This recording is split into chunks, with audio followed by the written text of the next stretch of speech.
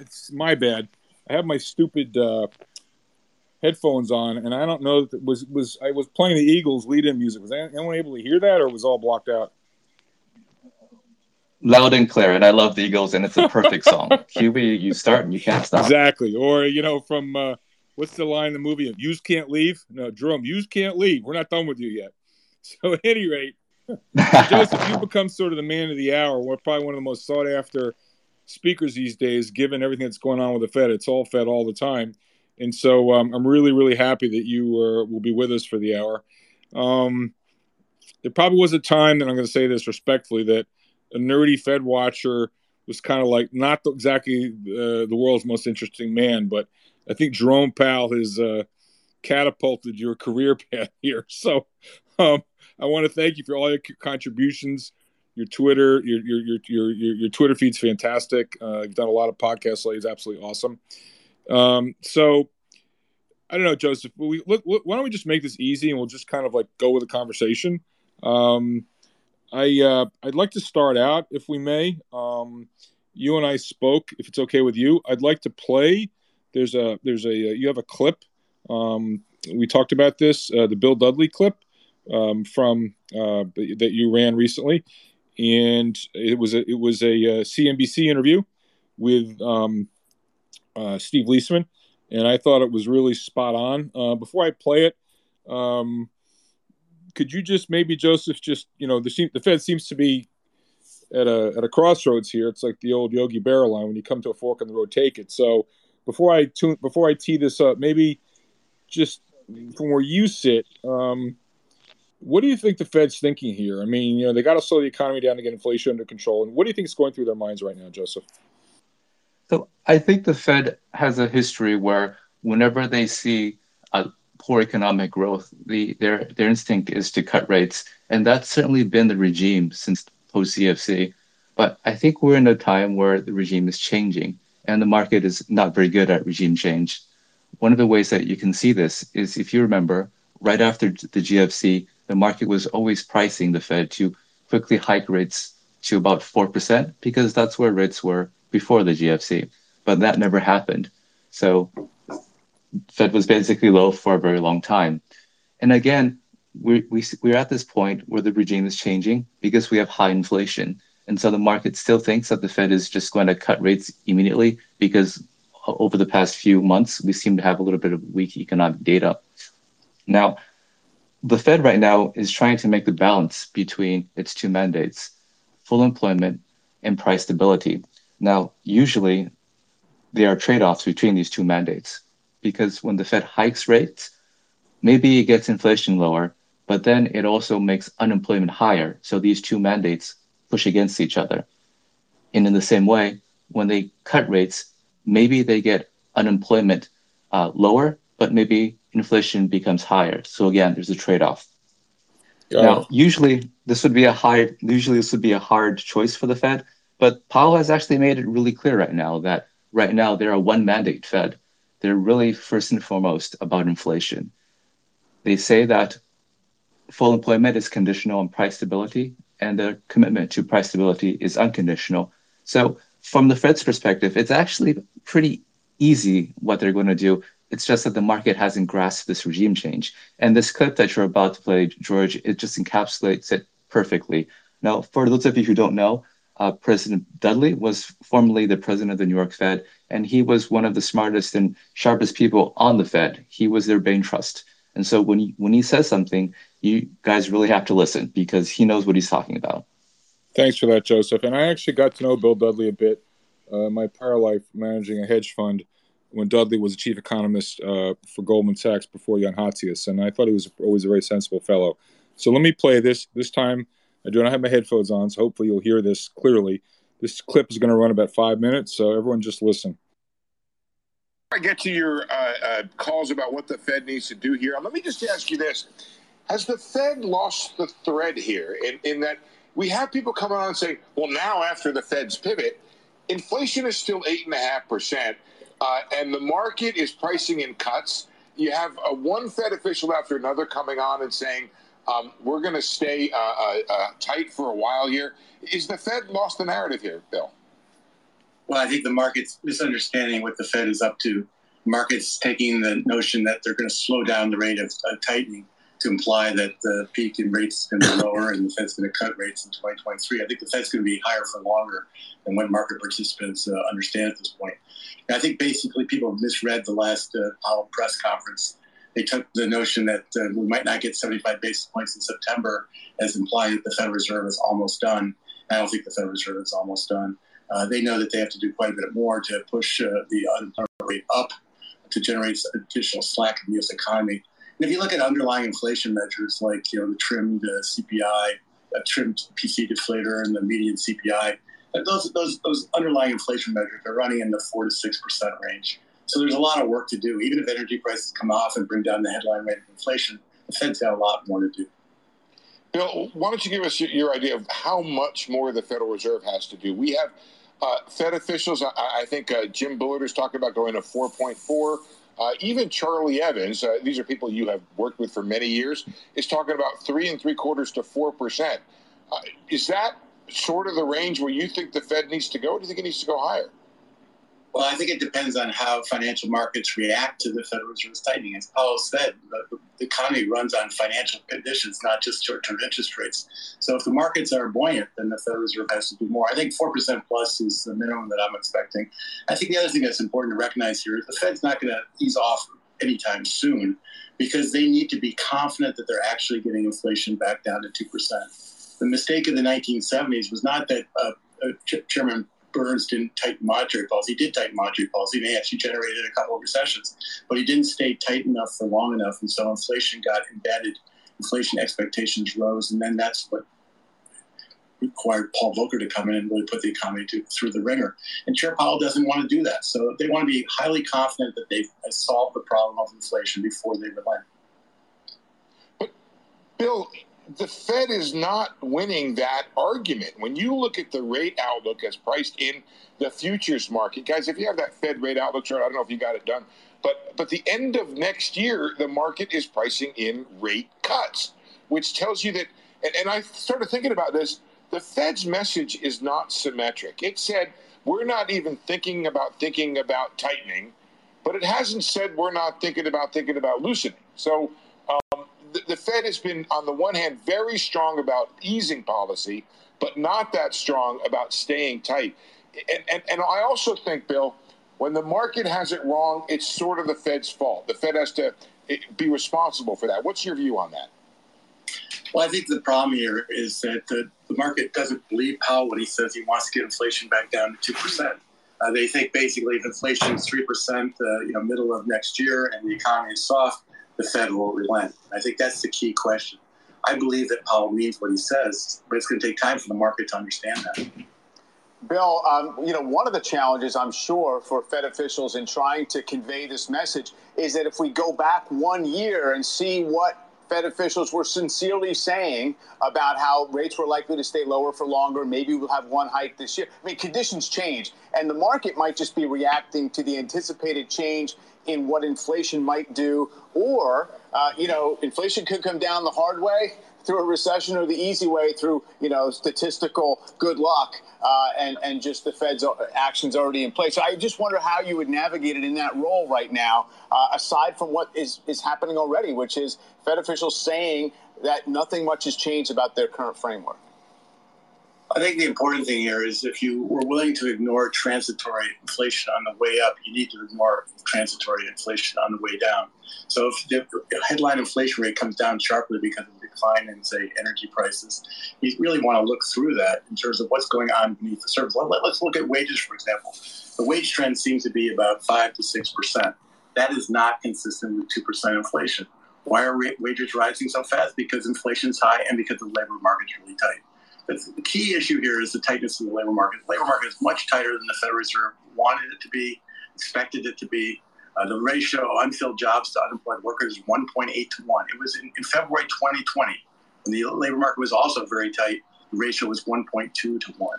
So the labor market is much tighter than the Fed wants. The wage inflation rate is too high, not consistent with 2% inflation. That's why the Federal Reserve has to navigate this, generate a slowdown that lasts long enough to push the unemployment rate up well above 4%. Shepard Smith. So Joseph, I think Bill Dudley nails it, hits it on the head. What would you? Where would you agree, disagree? What would you embellish or elaborate on in terms of what he said, Joseph? I think I agree with you, George. I think he just totally nailed it. So for those of you listening, for context, the market is pricing in that the Fed will begin to cut rates early next year. But the Fed is telling you through their dot plots and through their speakers that they're going to hike rates to about 3.5, 4%, and they're going to keep it there for the entire year next year. So there's this big disconnect between what the Fed is saying and what the markets are saying. Now, I think Steve Leisman did a great job in that interview when he noted that, part of the reason that the market is not believing the Fed is that because Powell has a reputation for pivoting. Now, if you recall back in 2018, for example, in December 2018, Powell and the FOMC were telling everyone that they're going to start hiking rates in 2019. However, the market crashed. And then in 2019, they did a 180 and they began cutting rates instead of hiking rates. And that was very sudden, very abrupt. And it made a lot of people very upset. And it gave Powell the reputation of being a pivoter, which is why it seems very difficult for him, for the market to take him seriously now. He probably will have to come out and say something strong, just like earlier, let's say a couple years earlier, when he said that we're not even thinking of raising rates. He probably will have to say something strong, like Steve Leisman suggested. We're not even thinking about cutting rates. Yeah, no, I think that's spot on. I love Dudley talking about transitory, saying, if you were willing to ignore inflation on the way up because it's transitory, you should be ignoring inflation on the way down because that's transitory too. So, and then he goes to wage gains, and labor costs are accelerating. We had a catastrophic collapse in productivity or unit labor costs in the second quarter. And there's no sign. I mean, wage gains. I've seen a statistic a couple weeks ago. Can't remember who put it out, but the disparity between wage gains for those who left their jobs to take a new job, and I think they were getting a 6.4% increase, versus wage gains for those who stayed in their job, which is 4.7%. The gap was at 1.7%, and that has been widening considerably in recent months, continuing to show strength in labor markets. So let me ask you, Joseph, from your time at the Fed, what measures does the Fed hold most important, or is that always changing depending where you are? Is it labor costs? Is it core? Is it whatever? Was the Fed looking at a whole variety of factors, Joseph? The Fed is definitely looking at a whole variety of factors. One thing to note is that the Fed is a very large and complicated organization, and there are many different power centers. And each power center will kind of have their own people, their own advisors, and their own way of looking at the world. And so you could have people who emphasize market-based measures like where tips are trading or inflation swaps, and you can have people who emphasize more model-driven things, such as where is labor, wages, and so forth. So they really do look at a broad range of things. On that note about wages, though, George, something that I would like to bring out is that I've looked at this a little bit. So one of the reasons why we have such a strong labor market, why wages keep going higher, is that we have this fundamental demographic shift where the amount of working people of working age is not really increasing in the US anymore. And in other countries, it's decreasing. And that has to do with simply demographics. You have the baby boomers retiring. You have an aging population. And so if you look at a graph of demographics, you'll see that for the past few decades, the working labor force has steadily increased, and it's just not doing that anymore. So this high, very strong labor market could be here to stay, or it would take very strong policy measures to weaken it. So that's something that I think is very different for this labor market compared to the past, and that has very big implications for monetary policy as well. Because if wages remain strong, rates will have to go higher to get the desired effects of weakening wage growth. So, Joseph, is it therefore the case that we don't really get? What's the likelihood of getting a big slowdown in inflation without a recession? Nah, that's just not likely. I mean, if you look at history, that's not likely. So I think of inflation as coming down when people basically can't afford higher prices anymore. Now, how do people afford higher prices? Well, people get their money from one of three ways. One is wages, which we've just spoken about, and that seems to be strong and probably due to demographics will remain strong. But the other two parts are things that the Fed has more control over. The second part is just by borrowing from a bank. So banks create money. So if you look at bank credit creation, it's going at a rate of 10% a year, and consumer credit is also exceptionally strong. Recent Fed data just that came out, I think last week, showed that consumer credit was growing at one of the highest rates that is ever grown at. And the third way that people can afford higher prices is just from asset gains. So you have tremendous wealth in crypto, if you have tremendous wealth in your housing equity or stocks, you can sell that and you can use it to afford higher prices. And as we see, look around, S&P steadily moving back up, almost close to 10, 15% from all-time highs. So these last two segments, credit growth and asset value, that's something that the monetary policy has a lot of influence over. But it looks like so far where we're at, it's not been effective in slowing those two factors down. So it doesn't seem like inflation will slow right now. What do you think is going through the minds of? You mentioned before they're going to have to do something else. So whether it's open mouth operations, as I like to refer to it, or I don't know, like if you had to handicap this, I mean, the higher the market goes, the less happy the Fed must be. So what could you imagine they might do? Yeah, I'm sure they're definitely not very happy right now. Imagine them watching the market react the way that they thought they would, having it come down, having mortgage rates shoot up, and now having all of that reverse. So that's definitely not going the direction. They need financial conditions to tighten, as Dudley suggested. And there's a few ways they can do.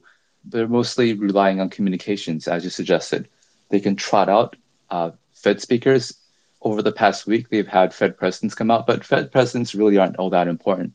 What they really need is someone as part of the troika to come out. So the power center in the FOMC is Powell and the two vice chairs, which is at the moment Brainerd and Williams at FRBNY. So they need one of those three people to come out and say very strongly that they want the market to price out the rate cuts next year. That also puts them in a very complicated position, though, because Powell just recently said we're not doing forward guidance anymore. So they're kind of in a bind of their own creation. Some other ways that they can communicate is through things like the Fed minutes. Now, Fed minutes and any other communication like that, it's not really a contemporaneous account of what actually transpired. It's a policy tool designed to conduct monetary policy. So what happens is that after the meeting, they look at what the market's reaction was and want to make sure that the market understood what they were trying to say. And if the market doesn't understand that, they will try to make it clear through things like the minutes and Fed speakers what they want the market to do. So you can see more hawkish communication in that way as well. Joseph, with Jackson Hole approaching, if markets continue to drift up, what would be more of a surprise? They say nothing, or they actually say something? Because they've got the perfect stage to say something. Given the way you described it, strikes me to be rather odd if they didn't say anything. What's your take? George, that's usually a very good. Jackson Hole is usually a perfect place to launch big policy speeches, and that would be a very natural way if they wanted to say something big. Jackson Hole would be something to focus on. I completely agree. Right. So, Joseph, let's go to the balance sheet. So I know there's been a lot of chatter about the size of the balance sheet. Couple questions. What matters more, the size of the balance sheet or rates, and then the interchange between those two? And then also maybe give us a mark to market on how's the balance sheet gone down hardly at all the last 2 or 3 months, and why is that? It might have to do with the Treasury General Account and so on and so forth. And what do you expect? So first thing, what's more important, size of balance sheet or rates, or both? That's a really hard question. I don't think I don't know the answer to that, but What I've noticed is that it just usually, and market participants have noticed this as well. So just narrowly looking at the impact on risk assets, when the balance sheet expands, risk assets seem to go higher. And everyone, there's very many different theories about this. And sometimes people just buy because they other people are buying. So I think mechanically, though, there is an explanation, and that has to do with the portfolio balancing channel. So let's say that the Fed does, $1 billion in QE. What that does is that takes out, let's say, $1 billion in treasuries, and from a non-bank perspective, replaces it with $1 billion in bank deposits. So let's say you're a big asset manager, you sell $1 billion of treasuries to someone who ultimately buys it as the Fed, and you get $1 billion in bank deposits in your bank. Now, bank deposits are a form of money, but they are not the same as treasuries. On the one hand, they have credit risk, and on the other hand, they basically have no yield. So, on a system-wide level, when the Fed's expanding its balance sheets, it's taking out safe assets and replacing them with assets that have credit risk and have no yield. So, if you do this at a very large scale, obviously someone somewhere is not going to be able to not be able to accept bank credit risk, and they're not be able to accept 0% yield. So they're going to go and let's say they go buy corporate bonds, buy Apple bonds, and buy mortgage-backed securities, and maybe on the margins, someone somewhere buys more stocks. So this chain reaction to me seems rather predictable, and it's something that I think the market has come to appreciate. Rates matter as well, but I think they matter in a different channel. So when I think of the Fed adjusting rates, what I think about is that they're basically altering the value of treasury securities and other fixed income assets in the financial system. So, for example, if the Fed were to hike rates, then if you hold treasuries or any other fixed income security, you immediately get a haircut in your asset value.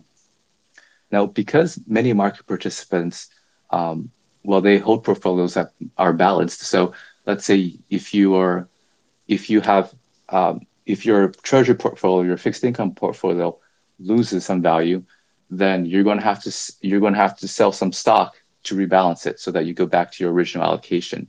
And so mechanically, when you hike rates, you're essentially reducing the amount of collateral or money in the system, and that forces people to rebalance and sell their risk assets. So I think of that as the more mechanical channel as to how rate hikes or rate cuts feed into the risk asset section. Now, George, about the balance sheet. So I get a lot of questions about that. Is the Fed really doing QT? And why hasn't the balance sheet really shrank a lot? So the balance sheet is shrinking, and the Fed is doing QT exactly as they telegraphed. But it's not easy to see that because there are some accounting differences that may obscure what's happening. And I'll go through two of them that I think are making the biggest difference. So if you look at the Fed's Treasury portfolio, you'll notice that after it stopped QE in March, the Treasury holdings actually continued to steadily increase. That's not the Fed buying more. That's simply due to accounting from TIPS. So the Fed owns some TIPS, which are Treasury inflation protected securities.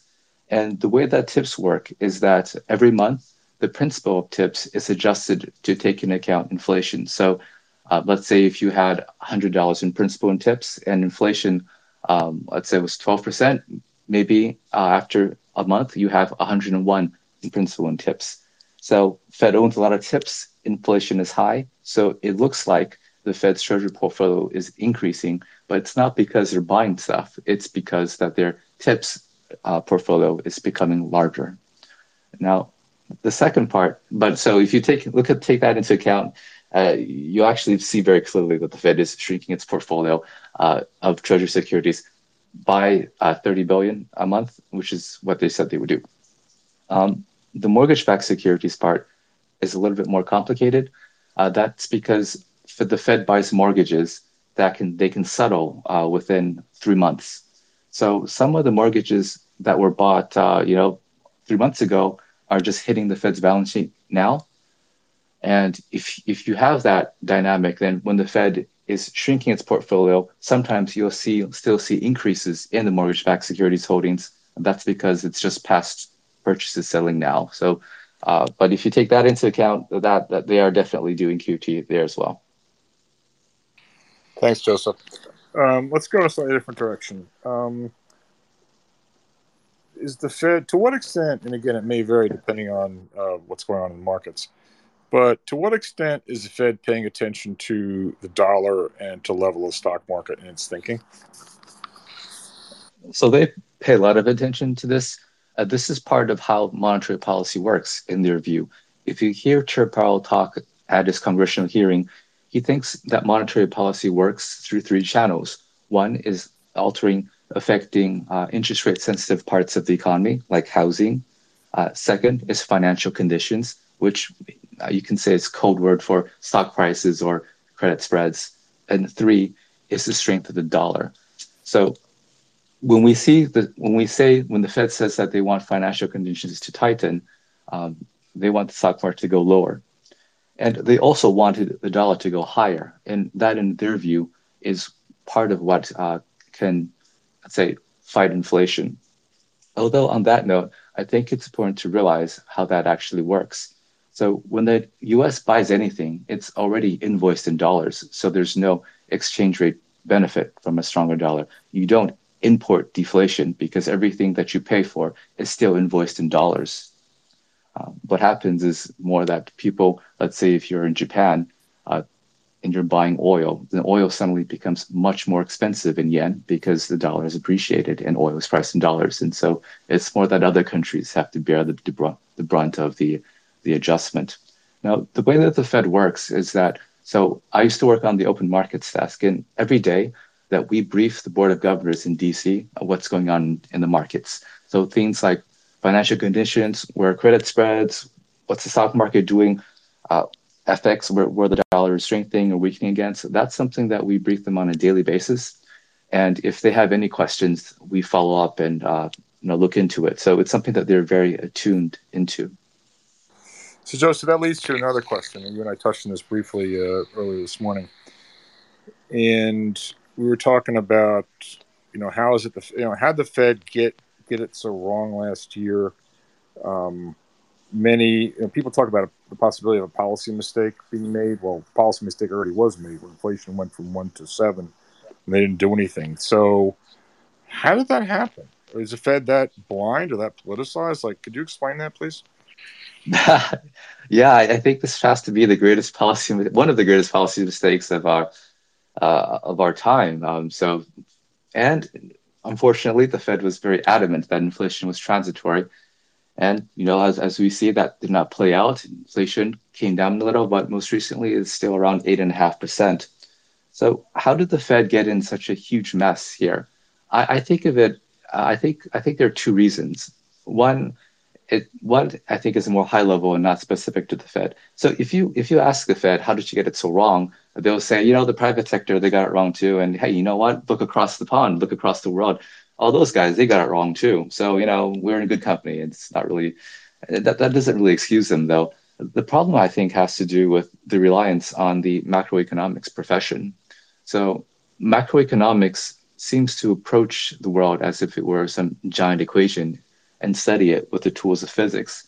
But unlike physics, things in the social world, in markets, in the economy, these relationships are always changing and they're very complicated. And so using the toolkit of physics just doesn't seem to get you good results. So rather than saying narrowly that this is a failure of the Fed and keeping in mind that basically everyone else who was a PhD economist failed, I think it's more of a failure of the economics profession. That being said, I think there were also political drivers of this as well. Now, the Fed is comprised of people, and they have their own beliefs and values. One thing that it may not be clear to you unless you work in the Fed is that the Fed is very much leans towards the Democratic Party. Maybe that's not surprising since they're part of government. There's a very good article in the Wall Street Journal by Michael Derby, who actually looked at the political donations of people who work at the Fed and just overwhelmingly to the Democratic Party. And so when the Biden administration is trying to push big spending bills, there are a lot of people in the Fed who are sympathetic to those values and to those goals. And I think that makes it into their analysis and that filters through to the FOMC to make it more inclined to agree with the company line, which at the moment, at the time, since the Biden administration was trying to pass large fiscal spending, was that inflation was transitory. Joseph, let me ask you, and we'll keep this at a high level, so you don't have to name names. But this is a very humbling business. You're a market animal. As Yogi Berra famously once said, I think it was something along the lines, predictions, especially about the future, are difficult. Okay, and so you're going to get it wrong a lot of the time. That just comes with the territory. And when you see someone, it could be a portfolio manager. Good thing they never said that about me, or a strategist or whoever, so filled with certainty. It's like I always say to myself, note to self, that guy's cruising for a bruising. And when you talk about how the Fed made this mistake and pointing to the failure of the macroeconomics profession, I mean, my gosh, the Fed, if I'm not mistaken, employs 400 PhD economists. I think they got more economists than anybody else. So, dude, not you, but dude, if I was talking to Powell, I'd say, look in the mirror. But if you never make mistakes, quote unquote, or you never can admit to making a mistake, it puts you in a pretty dangerous position. And so, and I'll tell one other story in the question. I remember a few years ago, a friend of mine actually met Jerome Powell at a speaking engagement somewhere, and he was talking to him beforehand, and he was showing him some weekly research from Ed Hyman, Evercore ISI. Does great work, and they have their surveys and whatever. It's real-time data. It's not predictions, it's real-time data. And Powell seemed befuddled. It's like, oh, where'd you get that? Oh, that's really good stuff. Could you send that to my office? So my question to you is, are these guys just in their own kind of like ivory tower, and they don't, they're not really in the real world? And then one, and then two, what would you say about their sort of humility or lack thereof? Yeah, that they are definitely in their own world, and the Fed does have a small army of economists. The typical Fed senior, let's say, official economist, senior official who is an economist, their career path is kindergarten to PhD, and then they go to the Fed and become a Fed lifer. So the people who have a lot of influence in monetary policy and research, these people don't really have any real world experience. They've never traded anything. They've never worked in the private sector. They've never ran anything. So their experience is limited and comes through textbooks mostly. So that's part of the reason why I think that some of the research or some of the things that come out of the Fed don't seem to make a lot of sense to someone who has actually in the real world, like yourself, George, who has a lot of experience. But I will say something to Chair Powell's credit, though. Now, Chair Powell, he comes from the industry, and he's not an economist; he's a lawyer. So I remember when he first joined the Fed, he made a remark something to the extent that these models that he gets from economists, they're mostly for reference. So he understands that this stuff what they produce, it's nice, but it's not something to be taken literally. And he's recently come out with the saying we should be humble and nimble. So I think he's been getting to more and more realize that this army of PhD economists he has, maybe they don't really know what's going on. Got And he probably needs to listen to people like your friend there. Got it. So just to reset the room, we're speaking with Joseph Wang, aka the Fed guy. He is absolutely must follow if you want to get an understanding of what's going on with all things Fed, and the market's all Fed all the time right now. So Joseph, I hang on to every word you say, and I watch all your podcasts, and I want to thank you for all this. If you have a question, please raise your hand. Come on up. Joseph, so with all that, for the average listener in the room, we're just trying to make money and figure out what to do with our capital. What does this add up in your mind? What does this add up to in terms of outlook for risk assets, stocks, bonds, et cetera? What's the takeaway as you see it? So the way that I view the market is that the biggest driver in the market post GFC is monetary policy. So not earnings, not anything like that. It's what the Fed will do. Now, the Fed is actually really, really clear what it will do. it wants to tighten financial conditions. That means rates have to go higher. That means risk assets have to go lower. So if you're in the market, I think what you should do is you should have a much higher cash allocation. You should stay in the short end. You should stay liquid. If you have a wide mandate, you can look at, let's say, being short, or let's say looking at VIX. It looks like option. It looks like implied vol is low, maybe puts, things like that. But if you're just a standard retail investor, I would be very cautious, and I would be in cash. Follow-up question. Question of moral hazard. I mean, all these excesses, and there are too many to enumerate here. It's plainly a function of just too much money in the system. We've had the everything bubble: stocks, bonds, commodities, real estate, collectibles, baseball cards, SPACs. I mean, you just go down the list. The notion of moral hazard. And I think it was Jeremy Stein, former Fed official, who's no longer, I think he's back at Harvard, really smart guy. He spoke a number of years ago about the feedback loop and the role of instability in asset prices in determining policy. Is this a view which is shared widely or even discussed at the Fed, the idea of moral hazard? I think if you remember during the GFC period, moral hazard was very much in the minds of people like Bernanke at the time, and that was part of the reason they let Lehman fail. But that didn't work out all that well. So I think that the approach taken is different since then.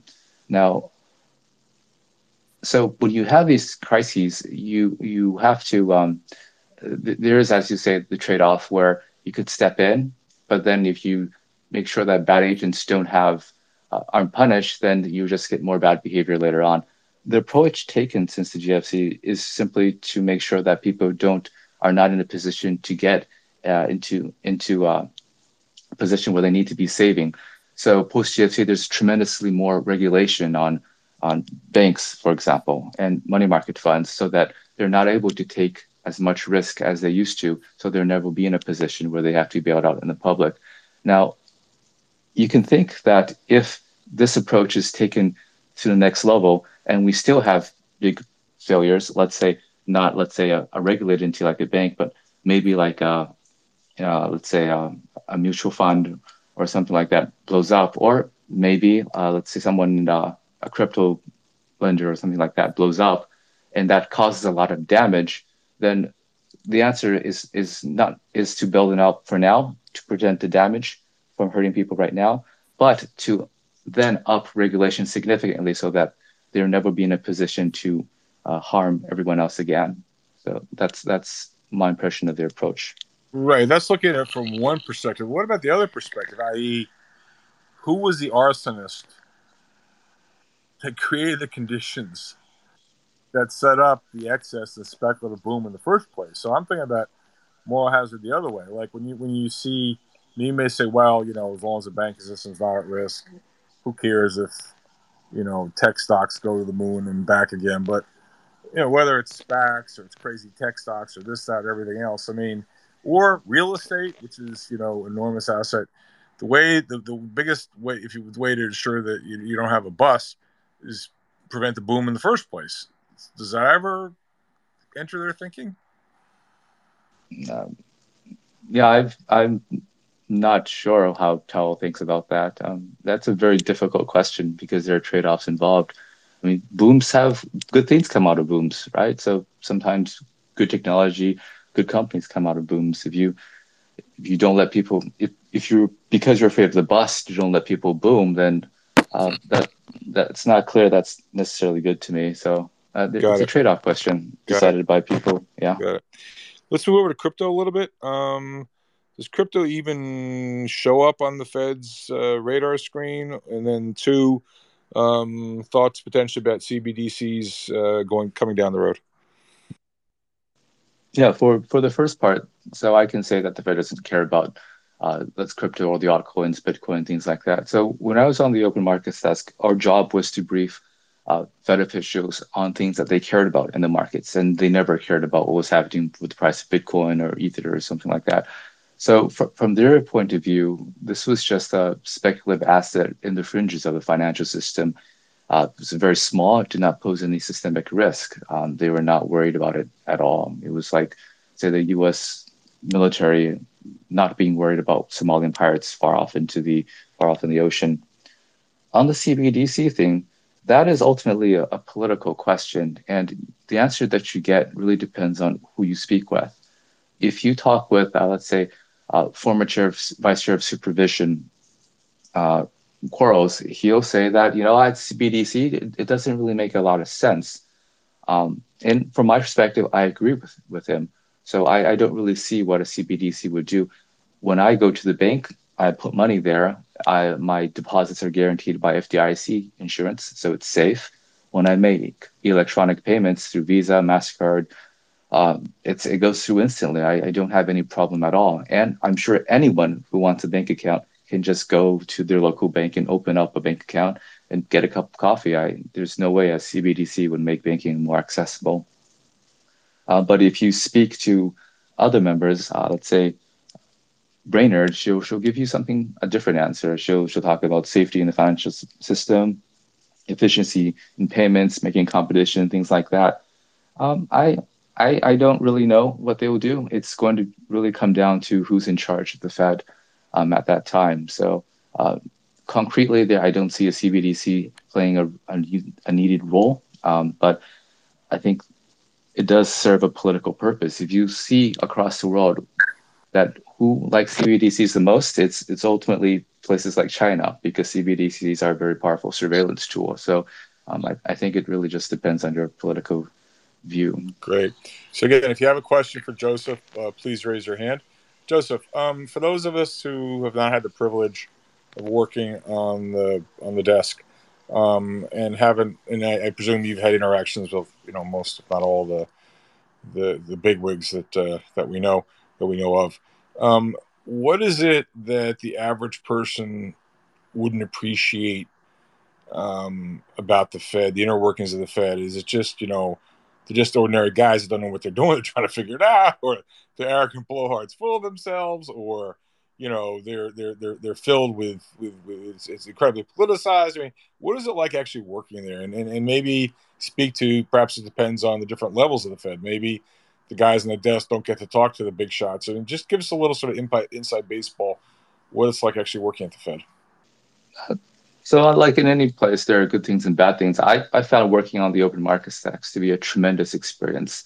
So when you're on the desk, you can talk to basically anyone in the financial world and ask them for their perspective as to what's happening in the market. So we had relationships with all the big banks, all the big investment funds, foreign central banks, and so forth. And we also had tremendous amounts of confidential data. So it's a tremendous place to learn. You get an inside view of the financial markets that literally no one else in the world has.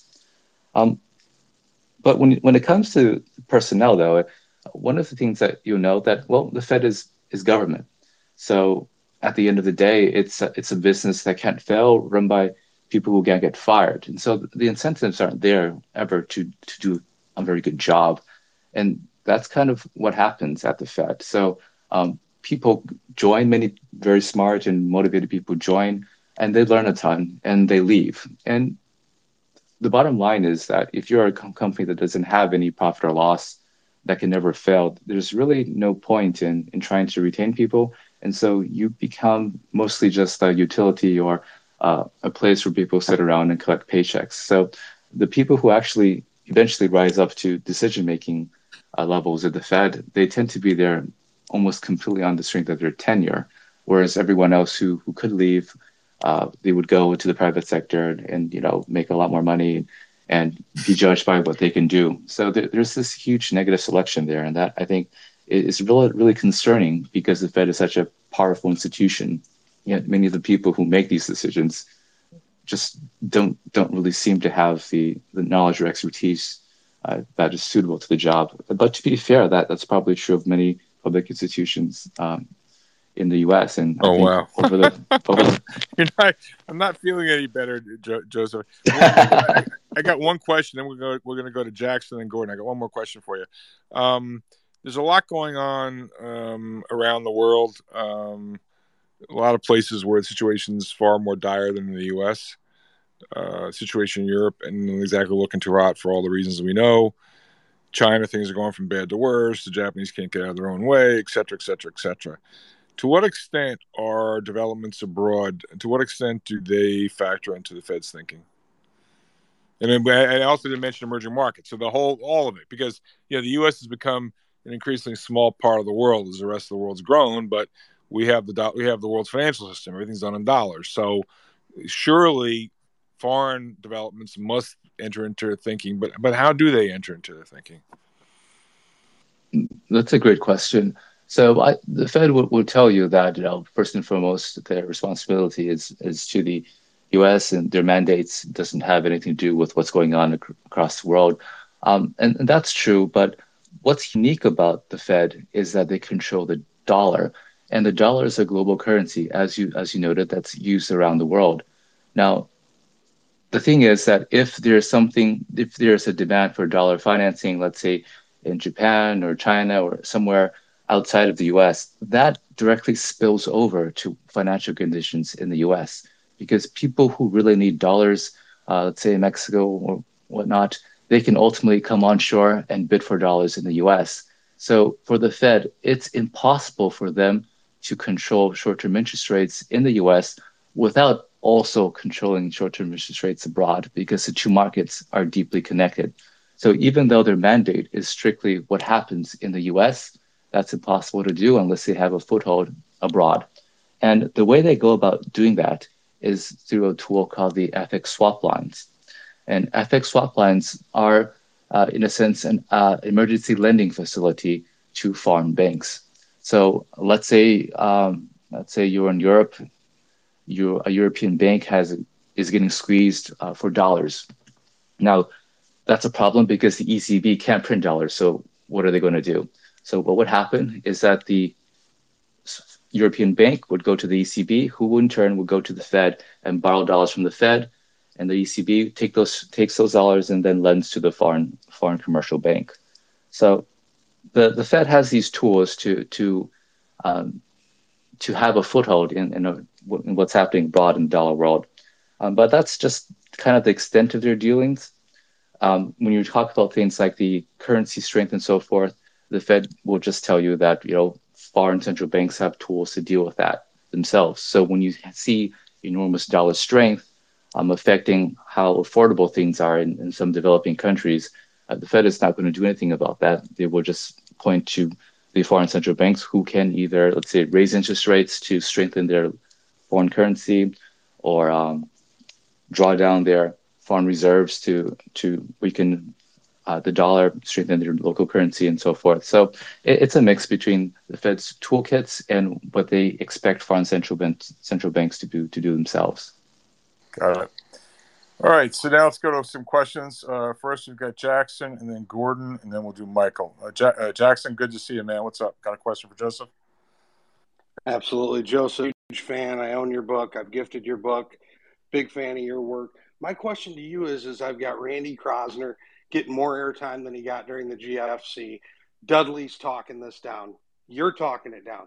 The deputies are not cutting it. So what is it going to take for Powell to rein this in? I mean, I just am so frustrated. Loretta Mester, it's just not working. He's got to come out and do something. So when and what is it going to take? I mean, it's just very frustrating. Hey, Jackson, thanks so much for your support and your readership. I share your frustration, and I'm sure Powell is sharing your frustration too. It just won't go down no matter how many Fed speakers he sends out.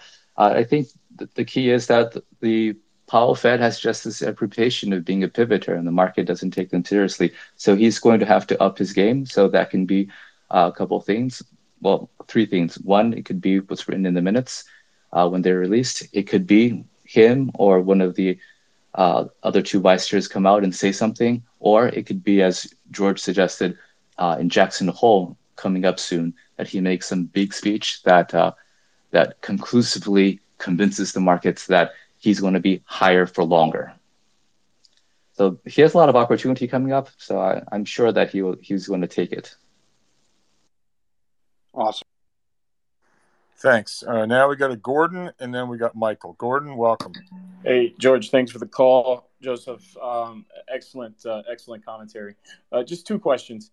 One statistic that I've looked at is over the first 100 years of the Fed, they did about 900, just under a trillion in balance sheet expansion.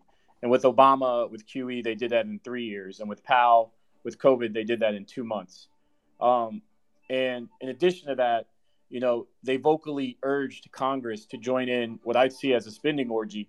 And as a result, we got, 50-year high inflation. Are these people reckless in your view, or do they not know what they're doing? And then I have a follow-up. Thank you. So when I think of what happened in the past year, so as you know, Gordon, that inflation is out of control. So I think of that as more about the fiscal side than the monetary policy side. So just printing and spending trillions of dollars, which is what the fiscal authorities did. Now that is absolutely reckless. And that obviously particularly created huge inflation. But on the Fed side, what they did was also not good. What they should have done was lean against fiscal spending. But if you look at their actions, let's say keeping rates at zero and buying treasuries and mortgage-backed securities, that's more of an interest rate channel, more of a financial market channel. I think of that having big impacts on risk assets and the housing sector, which is very interest rate sensitive. But about the broader stuff, though, I think it has less impact. I think they both did not do a good job, but I would blame the fiscal side more than the Fed for what we see today. Yeah, but I guess on the fiscal side, I guess my point was Chairman Powell vocally urged Congress to spend fiscally during COVID, and I haven't heard him rein that back in. In fact, they just did another $1 trillion in fiscal stimulus. So do you think the Fed is not to somewhat blame for these people continuing to spend recklessly? Gordon, that's a really good point. Now, usually whenever Chair Powell was asked about his commentary on congressional actions with fiscal policy, he'd say something like, I'm going to stay in my lane. I'm going to stay in my lane. And he says that over and over again during congressional hearings. But as you correctly note, back then he was hinting that, you should go big. So that was definitely, I think, a wrong move on his part. He should not have done that. And that does, I think, give him some more responsibility for what we see today. Okay, one last question. Not to plug anybody, but Daniela DiMartino, she has a pretty good book that I've read a couple of times. And my key takeaway is that people inside the Fed know these models don't work, but they continue to use them. And given you have some experience there, wanted to know your thoughts there. And then one last question, and this is kind of a 2,000 foot up question, not to be aggressive, but when I look at great empires, like it seems like inflation is what has really brought down great empires. It's not wars. The wars are preceded by heavy inflation. Is there a fear of inflation at the Fed, or do you think that they just don't care? Thank you. Well, they say they care a lot. I don't know what's in their head. So about the models, so that really depends on who's making the decision. Everyone approaches this problem differently. Powell, of course, is not a PhD economist. He's noted that models are kind of a reference. So I would think that he doesn't take these models seriously. At least that's what he suggested when he first came in. He seemed to change his mind and rely more on forecasts as his tenure went on. Now I'm hoping that this recent fiasco convinced him that these models are not reliable. And so hopefully he doesn't rely on them as much anymore. I think you raise a good point about the incentive structure. So everyone who said that inflation will be transitory and contribute to these policy errors, I'm sure they all work at the Fed still. So there's really no accountability. And because there's no accountability, it seems like from an incentive perspective, there's no reason to really care whether or not you're doing a good job or not. If we have high inflation, if we have to induce a recession to get inflation under control, that really doesn't affect anyone at the Fed. They'll still have their jobs, they'll still get their lockstep increases, and they'll still have their guaranteed pension. So there's an incentive problem here that's not easy to solve. Thank you. Thanks, Gordon. Let's go to Michael and then Kevin. Michael, the floor is yours. Hi, thanks, guys. I'm the chief economist at IBM. So, Joseph, I download these SOMA statements every week, all seven major categories. And once again, we get a week with no change in quantitative tightening. And they're about 35% of the way where they said on schedule they'd be. When are they ever going to start quantitative tightening, and why are they being so slow with this? What are you afraid of? Yeah, so Michael, thank you for your question. So they are doing quantitative tightening exactly as they noted. The reason this doesn't look that way on their public filings has to do with just two idiosyncrasies in accounting. First is that when you're looking at the treasury portfolio, uh, the Fed has a lot of TIPS, which are inflation protected securities, and TIPS principals go up each month as they're adjusted for inflation, which is very high. So that's kind of the reason why their treasury portfolio might seem to go up a bit sometimes. And it might be the reason why it seems like they're not doing the full decline in what they promised. Now, the second part, when you're looking at the MBS portfolio, it is also declining, as they say, but it might be obscured by the fact that some settlements, so when the Fed buys MBS, it'll settle within 3 months of purchase. So sometimes the balance sheet can go higher because purchases made in the past are just settling and showing up on the balance sheet today. So that's why that the drop in MBS isn't that super apparent. I actually have a piece on this that I could send you if you're interested. So you can just send me a DM. But it's just really about accounting. Great, thanks. Thanks, Michael. Let's go to Kevin and then David. Kevin? Hi, guys. George, great space as always. Joseph, really enjoy your work. My question relates back to back in the dark ages when I used to trade a short book. We always sensed that Greg Gipp was kind of the back channel way that the Fed would kind of signal their intents on moves during the blackout window or um, different times. And my sense is that Nick Timmerhouse seems to be the same. What's your take on that? It does seem to be the case. Nick was the person who wrote the story that the Fed is going to go 75. Nick also has a very good book called The $1 Trillion Triage, which is, it's a kind of account of what happened, and it includes a lot of information on Powell. So it does appear that they have a very good relationship. So I agree that Nick is basically the new unofficial leak for the Fed. Great, thanks. See, Joseph, question for you before we go to David, who's next. Given your views, I just want to go back to something you said before, so make sure people heard it.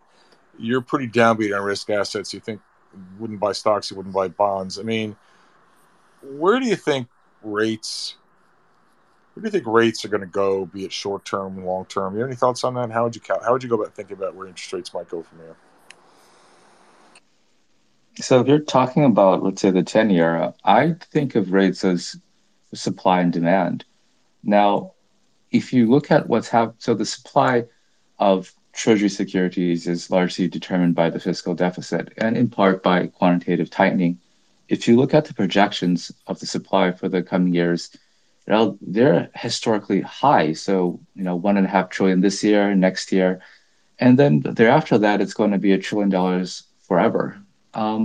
If you think back what things were like just a few years ago, Treasury supply was about $500 billion a year. So you have an asset which is basically growing tremendously, just tremendous issuance every year.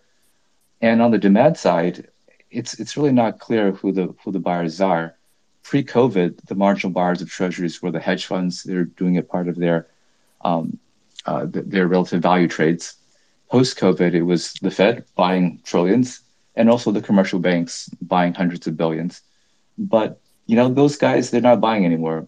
They've told you they're not buying. Fed is not buying. So you have tremendous supply of treasuries, and you have people, I don't know, marginal buyer that we don't know who is yet, and inflation potentially rising. So I think rates go meaningfully higher. I would expect, I wouldn't be surprised if the 10-year goes to 4% by the end of the year. Wow, that'd be something. All right, so we've got David and then Frank. David, you're up. So considering, thank you very much, George, and thank you very much, Joseph, as well. Considering what we were just discussing, what's your perspective on real yields in that relation? And given dual mandate, the actual relation on the elasticity of employment, and specifically Robert E. Hall's long slump, and the specific economical activity as we're going into it, as to us potentially going into this slumpish economical times. So it does look like economic growth is slowing. So I think that again, I would reiterate my point that something big that's happening in the world is that we're going into a world where we have both fewer people and older people. That means there's going to be fewer people working. That means the supply of labor is declining. Now, if you think about growth output as just inputs plus productivity, which is being able to get more outputs with the same inputs, then you're necessarily entering into a world where structurally you're going to have less output. That's not necessarily bad. Overall we're going to a world with fewer people as well. So I don't think that this past 1,000 years where we just keep growing and growing, that doesn't make sense anymore if your population is shrinking. So I think that means very different things for monetary policy as well, because if you're not growing structurally, then the question is how do you allocate resources between people? Let's say between people who are retired and don't produce anything, and between young people who are still producing something, and especially when you have more and more retired people. I think the way to reallocate that, of course, fiscal policy, but from a monetary policy standpoint, it's higher real yields. You want to make sure that the people who produce stuff are incentivized to not consume them so that the retirees can consume them. So I think that real yields will also go higher in the future. I'm not sure if that answers your question. Thanks for that, David. Frank, you're up. Frank, floor is yours. George, thank you, and Joseph, thank you as well. Quantitative tightening is supposed to go up to 95 billion, as you know, in September, with 35, I think, in mortgages. Mortgages aren't going to roll off at that speed, and so they'll end up doing less if they only do it through roll off. I'm curious whether you think Powell introduces the concept of selling mortgages at Jackson Hole. Thanks. No, that would be a hawkish surprise. So as you note, Frank, that the SOMA, so the cap mortgages is 35 billion, but because prepayments are low, the expectation based on projections from FRB and Y is that it will be about 25 billion in principal payments a month. So they're never going to hit. There's going to be 10 billion gap between the cap and what actually gets paid down every month, and that 10 billion gives them leeway to sell, let's say, 10 billion a month to meet that cap. I think that's by design, and I don't know if they're going to be selling it though. So earlier in the year, there's a lot of whispers about that, but I don't really hear Fed officials talking about that anymore. One reason could be that if you look at the spread between mortgages and the 10-year, it's pretty wide. So just selling mortgages, I don't know, it's maybe not that necessary. Maybe what's really the problem is just the 10-year is too low. But that would definitely be a hawkish surprise, and it's a toolkit that they could deploy.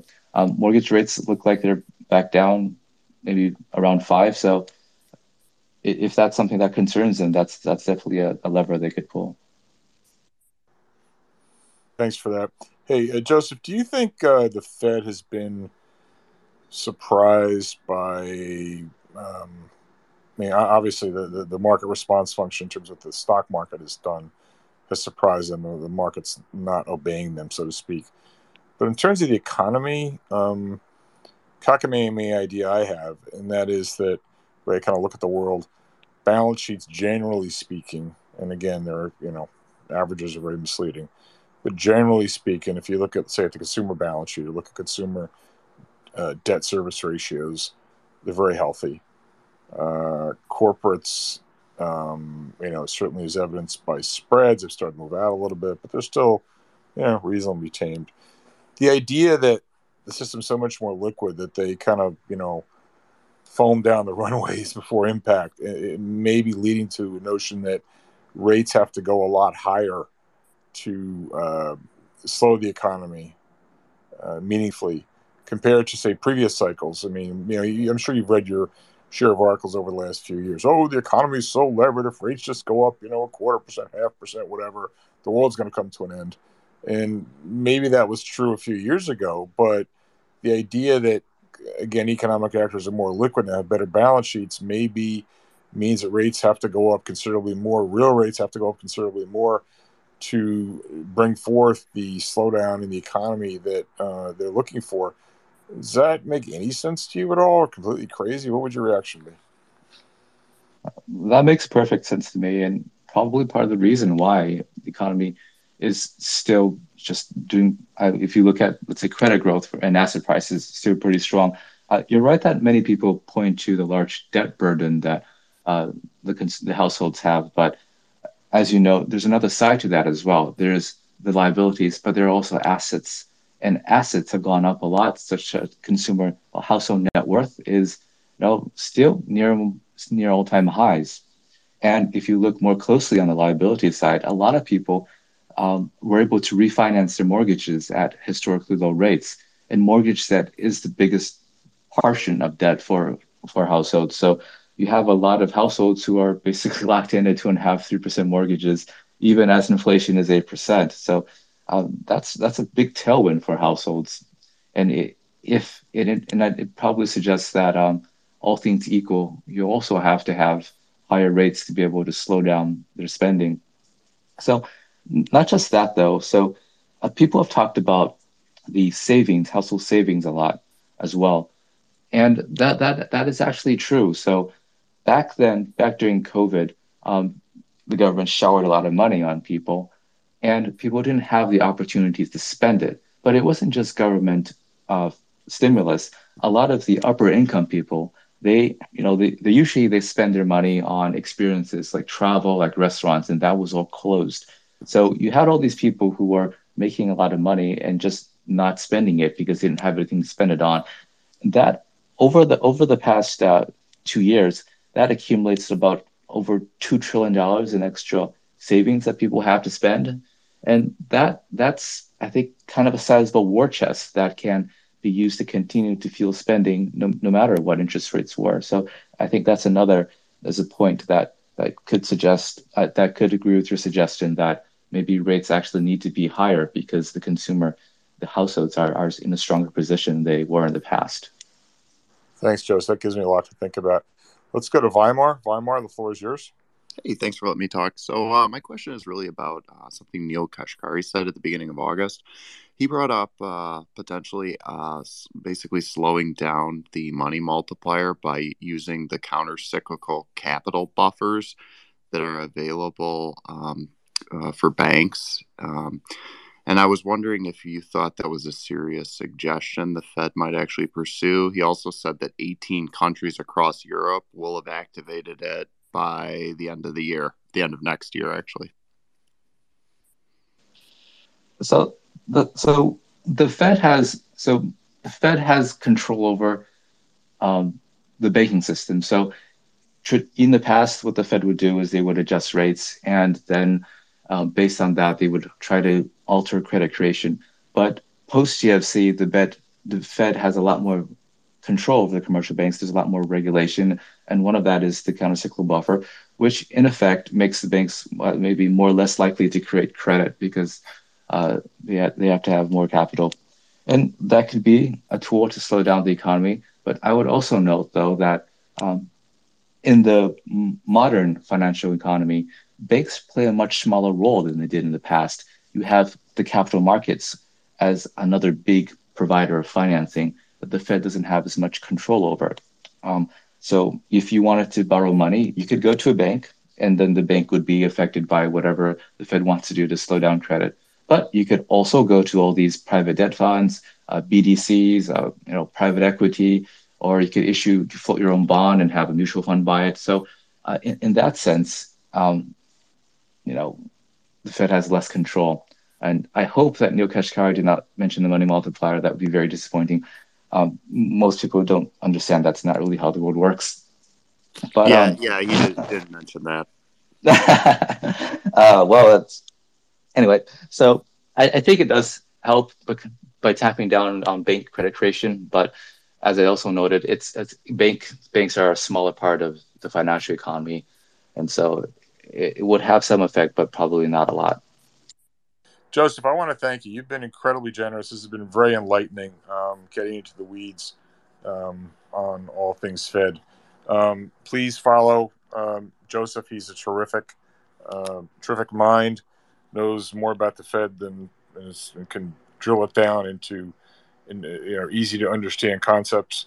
And also do buy his book. I bought his book.